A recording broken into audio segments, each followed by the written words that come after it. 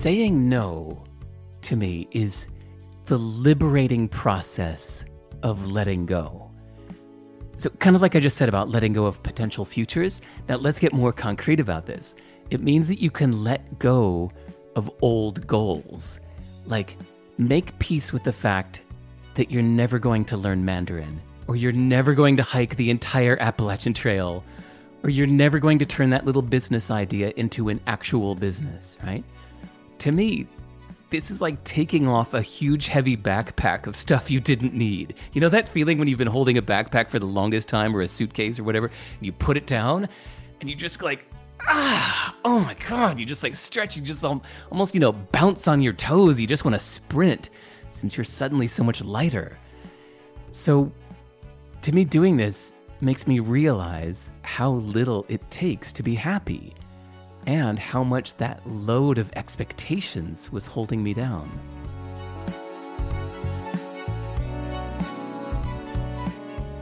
Derek Sivers is many things. He's been a musician, producer, circus performer, entrepreneur, TED speaker, book publisher. He started and sold the company CD Baby for millions of dollars and then gave much of it away. He's lived in different places around the world, often for a year at a time. He loves New Zealand, which is also my favorite country. And he's often known for being the guy who coined the phrase, "If it's not a hell yes, it's a no." That's a phrase that's been especially helpful to me. I'm one of those people who wants to do a ton of things in one day, so much that I stack things on top of one and the other, and I often get overwhelmed, which causes frustration. You know the drill. So being more deciphering about what I say yes to and what I say no to, that's given me a lot more joy. I've been wanting to interview Derek for forever. He's philosophical and his voice is really calming. And this podcast goes over everything from how to say no better to how saying no actually frees you up to say yes to the things that matter. We also get into minimalism and what brings Derek joy. We recorded this episode in April in quarantine, but even as we get back to a new normal, this message is more important than ever. Enjoy. Derek Sivers, welcome to Vitamin Joy. I so appreciate you being here with me virtually. Thanks, Shelby. And hey, right before we hit record, audience, we were talking about the smell of surfboard wax because she showed me her boards behind her. So I am now kind of like in San Diego in my mind, even though I'm in foggy Oxford, England in reality. Well, one day we'll have to make that a reality. I would love that. Yeah. So if it's not a hell yes, it's a no has been really impactful for me in my life. And saying no is just so hard for so many people, including me. How can we be better at it?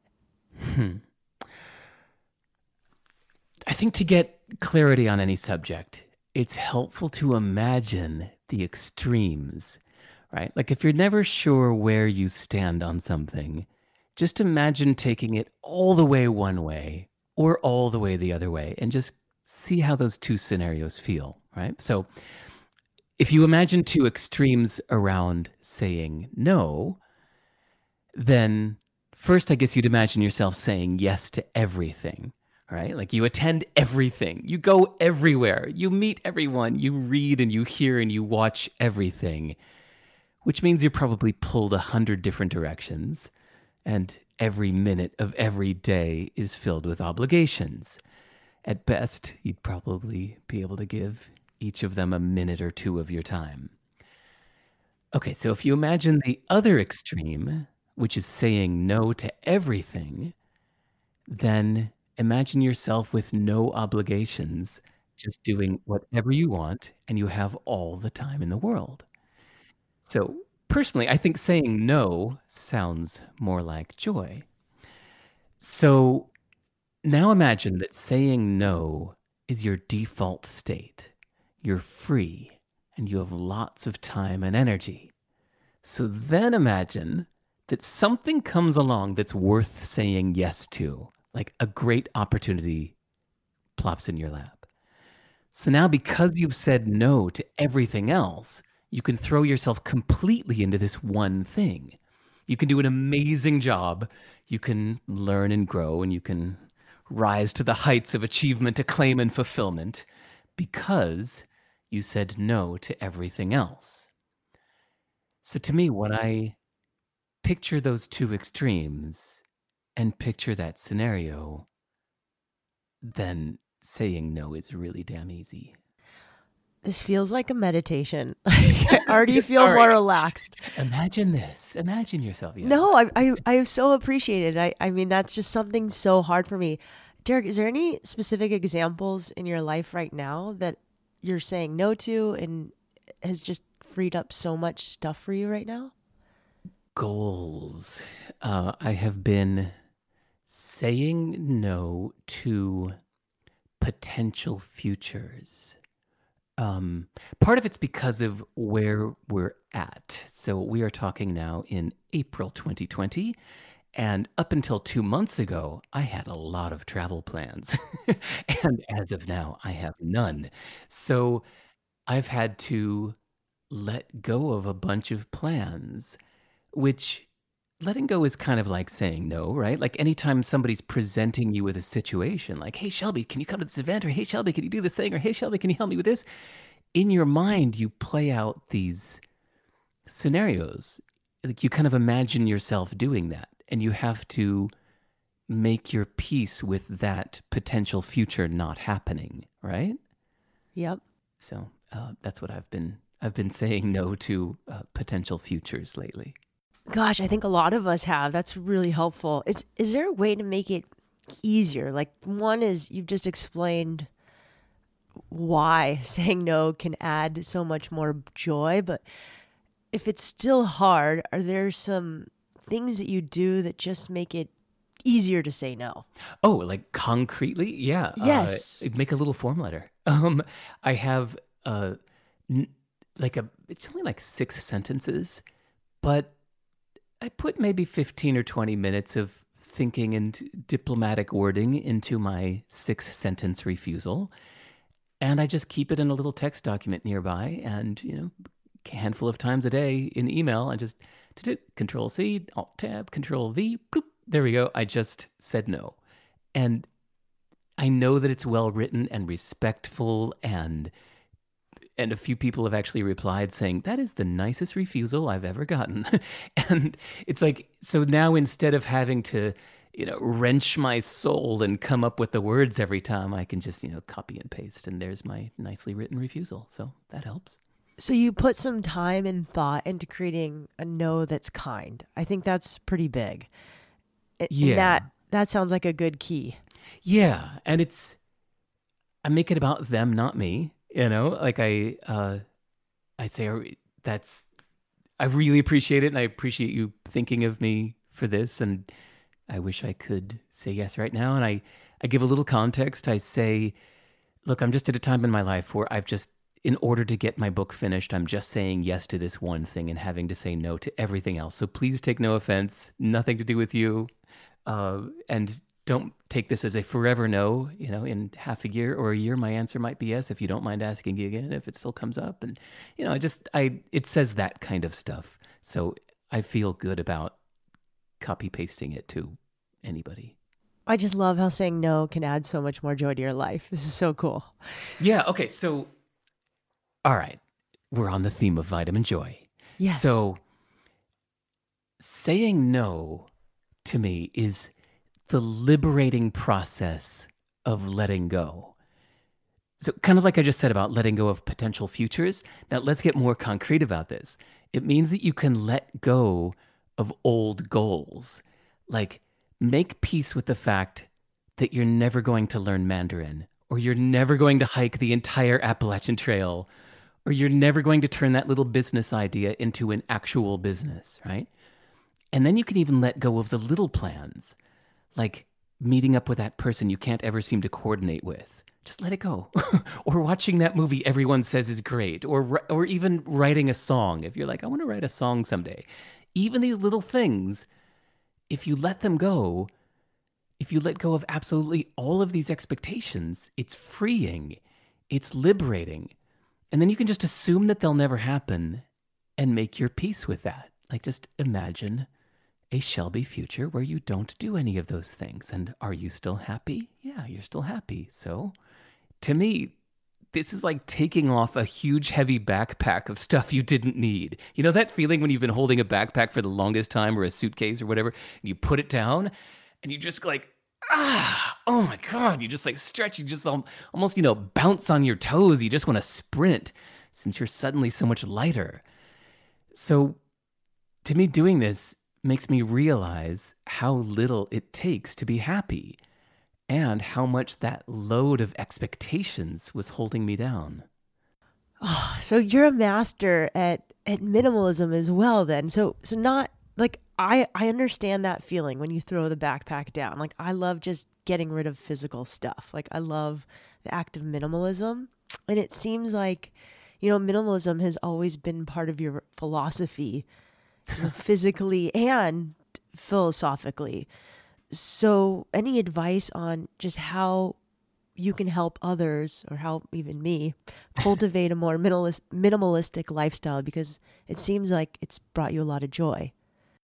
Well, one thing you can do is, no, I was going to say you could do what I do, which is, or what I did. I was not always a minimalist. It was actually when I moved house like 5 times in 2 years, and you do that a few times and you unpack the U-Haul and you repack the U-Haul and you unpack the U-Haul and you repack the U-Haul. And after doing that a few times, I was just like, all right, I got to get rid of this stuff. I get that. Yes. But, I could give some kind of BS answer like that where I tell your audience, like, okay, what you need to do is ask if this thing, sparks joy. But come on, we've all heard that. So here's what I think. I think you need to go through the pain process yourself, meaning like you have to feel the pain of having too much stuff. You have to feel the pain of having too many apps on your phone or too many browser tabs open. And you need to feel the pain of having too many obligations and having too many plans, right? So sometimes advice is kind of worthless because people actually need to feel the pain before they make the change, right? Yeah. So just because I'm feeling mischievous today, I'm going to give the opposite advice. I'm going to say my advice to help others cultivate a minimalistic lifestyle is to go shopping. Go read Wirecutter and buy everything they recommend. And then go read the book called 1,000 Places You Must See Before You Die and take it to heart. And then listen to Shelby's Wild Ideas Worth Living podcast. After each guest say, I'm going to do that too. And then, only then, will you feel the incredible overwhelm and you'll have a mental snap and you'll let it all go. FOMO. It'll also create FOMO if you do all of that. Right. Yeah. Oh, okay. So what are some things that you've just gotten rid of that have added joy just physically in your life? I'm going to give you a slightly deeper answer than you're expecting.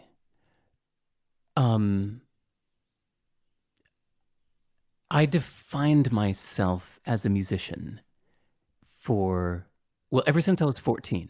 Since I was 14, it was such an intense passion in my life that all I wanted for the next 15 years was nothing. I was a monomaniacal, ambitious musician. I wanted nothing else than to be a successful musician from 15 through 29.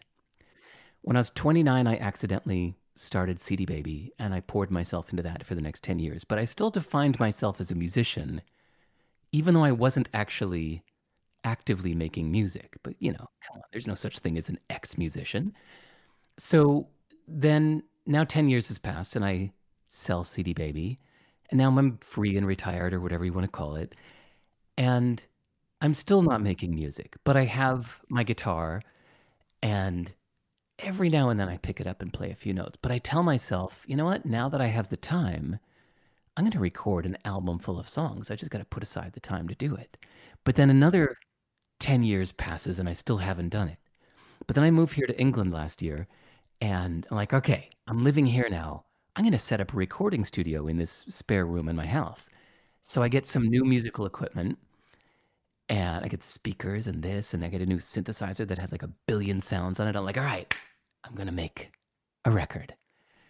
But first, I'm just going to answer these emails. And in fact, I have to finish my book first. I got to do this other stuff. But then I'm going to make a record.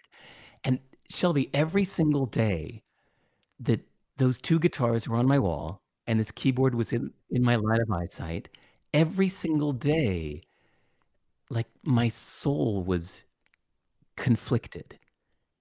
Every single day, I would look at that musical equipment and go, I wanna do that, I gotta do that, but it's just, like, 3rd priority after finishing my book and, exercising or something, so but I will get to that. I really want to. And after about 9 months, I was writing in my journal about it, like, okay, when am I going to record I really need to start putting aside like at least 2 hours a day just to work on music. And then I noticed that my first thought was like, oh, but that's 2 hours a day I could be spending on my book. And I was like, you know what?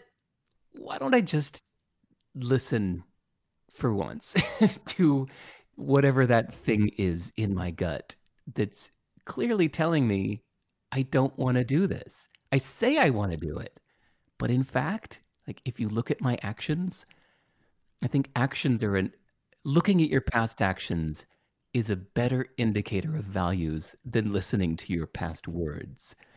So I took my 2 guitars and my speakers and my synthesizer, and I called up a friend of mine here in Oxford that's a full-time professional musician.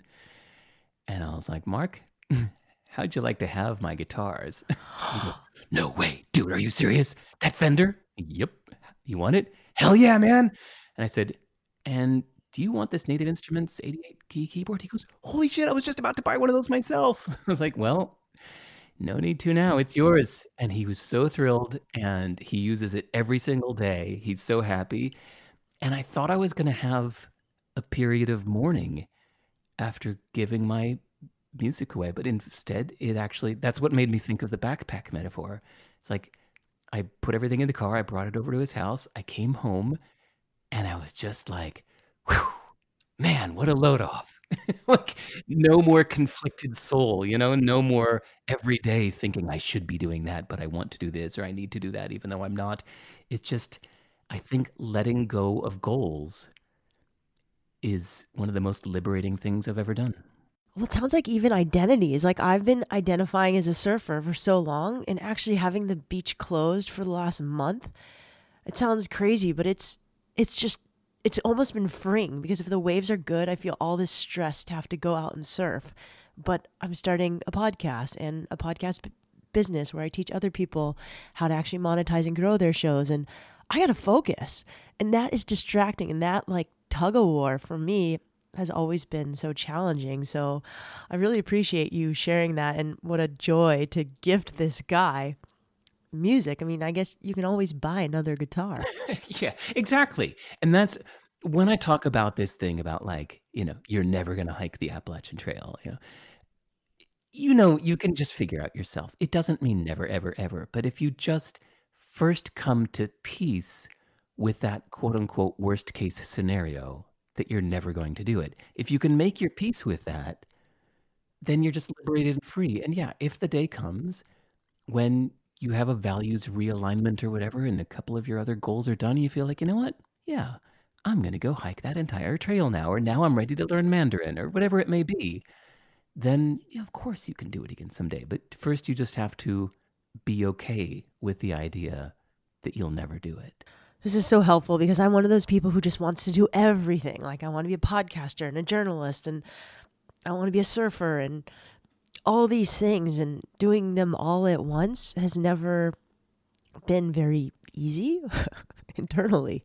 Yeah. Some people I think have that personality type. Some people are like massive multitaskers where they really like switching tasks every 2 hours and doing, some of each of 6 different aspects of their life every day. But I tend to just get really into one thing at a time. So you have to go with your personality type too, I guess.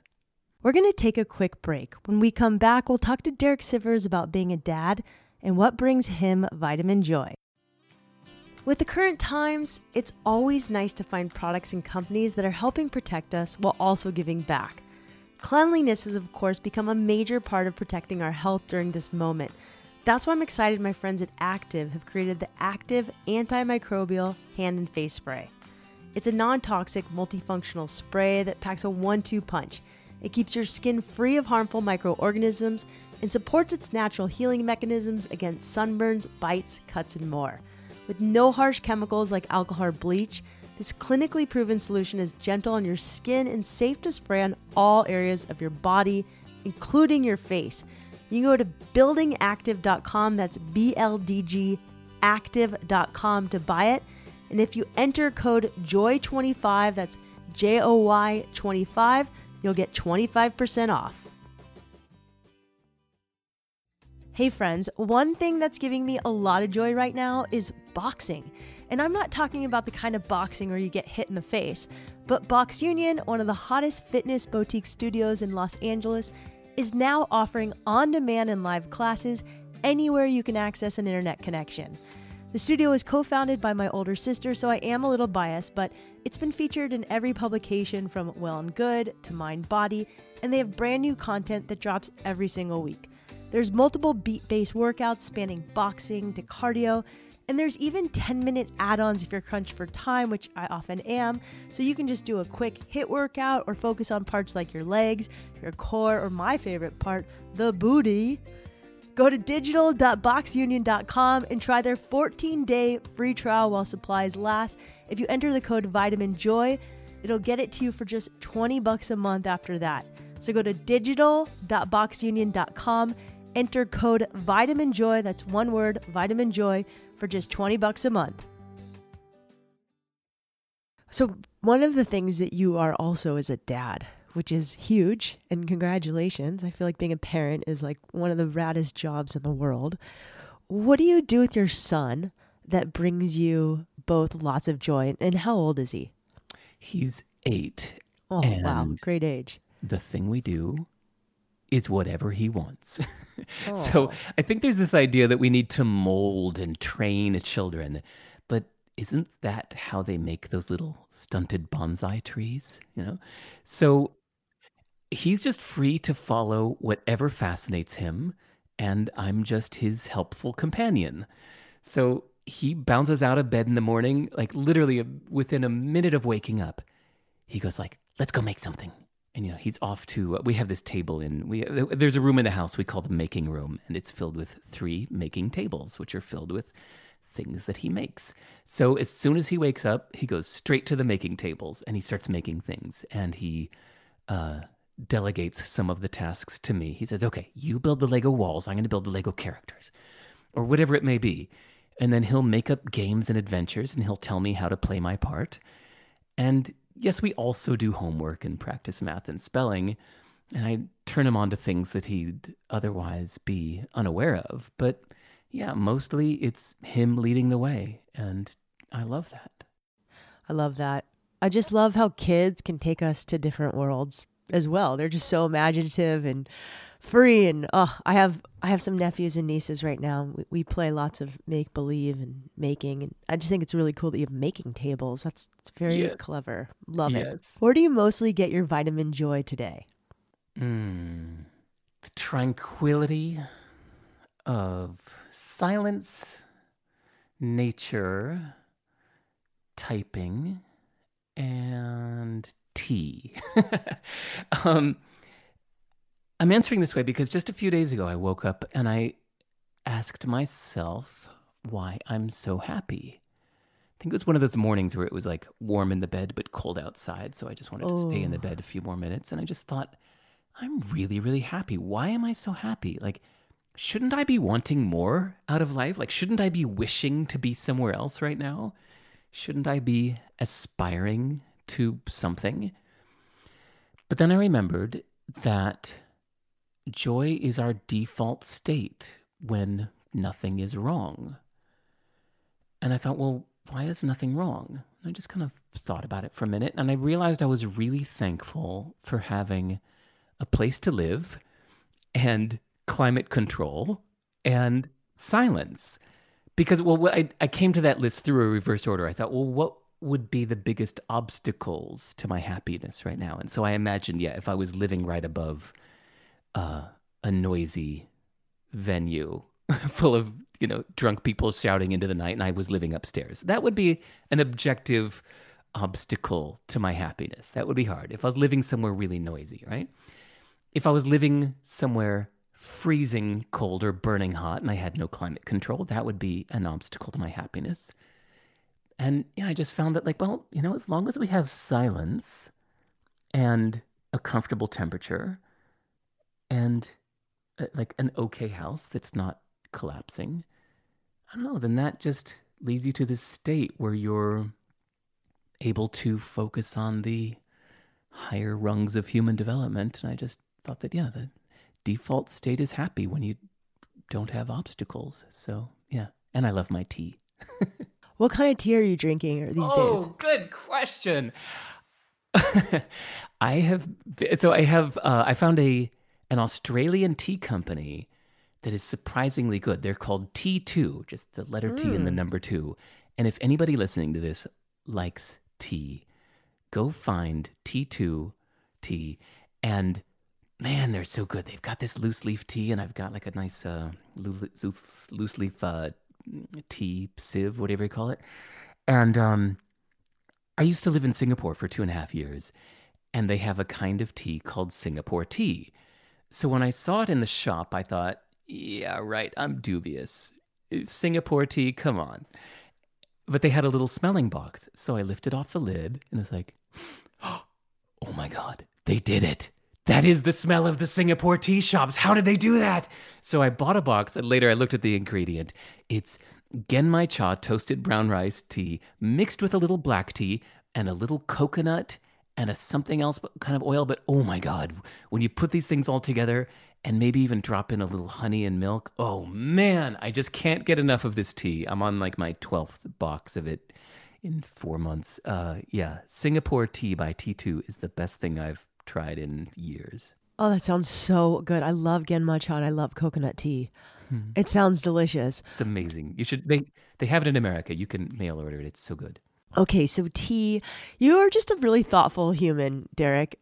Are there certain books you've read? Have you done like silent meditation retreats? Like I'm kind of wondering like how you are the way you are, because you're a very unique human. I spend a lot of time reflecting. I used to think that reading more books would make me smarter. But after many years, I looked back and realized that I think that all of my insights into life that have been the most useful have not come from the process of gathering more information, but more from the time I spend later reflecting on what I've learned. So realizing that, I'm actually reading less and reflecting more now. Thinking more than ever about those things like I just described the other day, waking up first thing in the morning and asking myself, why am I happy? and getting to the bottom of that answer, like even if it takes you 2 or 3 hours of writing, like putting aside time to ask yourself, like, what has made me happiest in the past? And look at your past actions. Again, like ignore your words. Just look at your actions. Like what viscerally made you the happiest in the past? Is there a common thread in there? I also play through hypothetical futures instead of thinking I need to act them all out. I'll actually just imagine them vividly in my head. Like the other day I was really wishing for a hot tub and I don't have access to one. So instead I just kind of, I don't know, it wasn't actually lucid dreaming, but it was kind of like just vividly imagining myself in a hot tub and vividly feeling the joy of that. And after doing that for a while, I realized like, yeah, I don't need a hot tub. I can just imagine it. So yeah, I think I just spend a lot of time imagining and a lot of time reflecting. I wonder if I could imagine getting a full body massage, because that just sounds really nice exactly right now. I was shortening it for the sake of the interview, but yeah, it was actually, it was not just a hot tub, but I was also imagining getting a massage. I was like, okay, this is almost as good. Not entirely, but almost. Almost. Well, one of the other things you've done is you've traveled and lived in all of these places. And that's had to add such a unique perspective to your life. Travel changes us in ways you learn experientially, which is a beautiful thing. Do you think that that's also added to your ability to reflect, and because you've had so many beautiful experiences in so many different places? I think it's the challenges that make you question your values and question who you are, right? So it's only when they say you don't really know somebody until you've seen them lose their luggage. So I think figuratively, metaphorically, losing my luggage in different places has helped me reevaluate what's important to me and who I am and what I really need in life and all the things I don't. I think that's pretty timely because a lot of people have metaphorically lost their luggage through this whole COVID thing right now. You know, Right. Advice to other people on how they can cultivate their own vitamin joy, even through the messy. I don't have any advice. You know, I come across as someone who's got it all figured out, but here's the catch. I only have myself figured out. I really have no idea what anyone else should be doing. If we think we know what others should be doing, there's a weird, kind of dumb assumption in there that we know who this other person is, when the truth is we're way more nuanced than that. And I can't really prescribe anything to anyone. So sorry, no advice. That's okay. It's been a joy to talk to you. Derek, what's the next book? Ooh, the next book is called How to Live. I'm not here to promote it. I'm still writing it. But yeah, I am so excited about this book. It is so fun to write. And yeah, in the meantime, if anybody, just go to my website. You go to sivers.org and email me and say hello. And I will keep in touch and tell you when the book is ready. But I'm still writing it. Is there anything you can tell us about it? I mean, is there anything like what we talked about in there, or? Yeah. In short, it's 27 deliberately one-sided arguments, one per chapter, each one completely disagreeing with all the other chapters.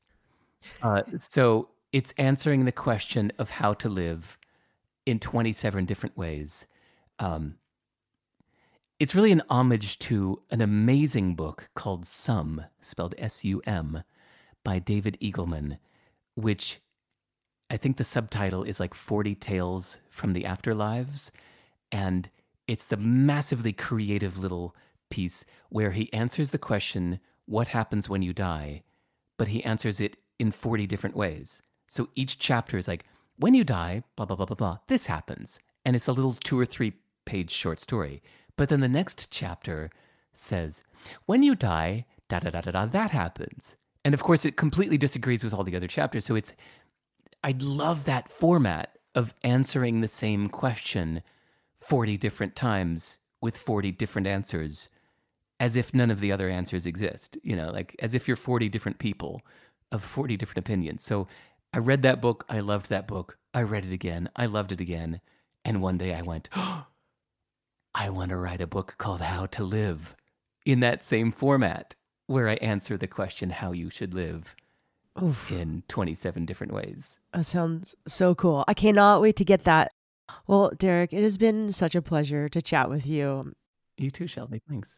You're a gem of a human. If there's anything I can ever do for you, let me know. And we'll tell everyone to check out DerekSivers.org. And we can't wait to get your next book.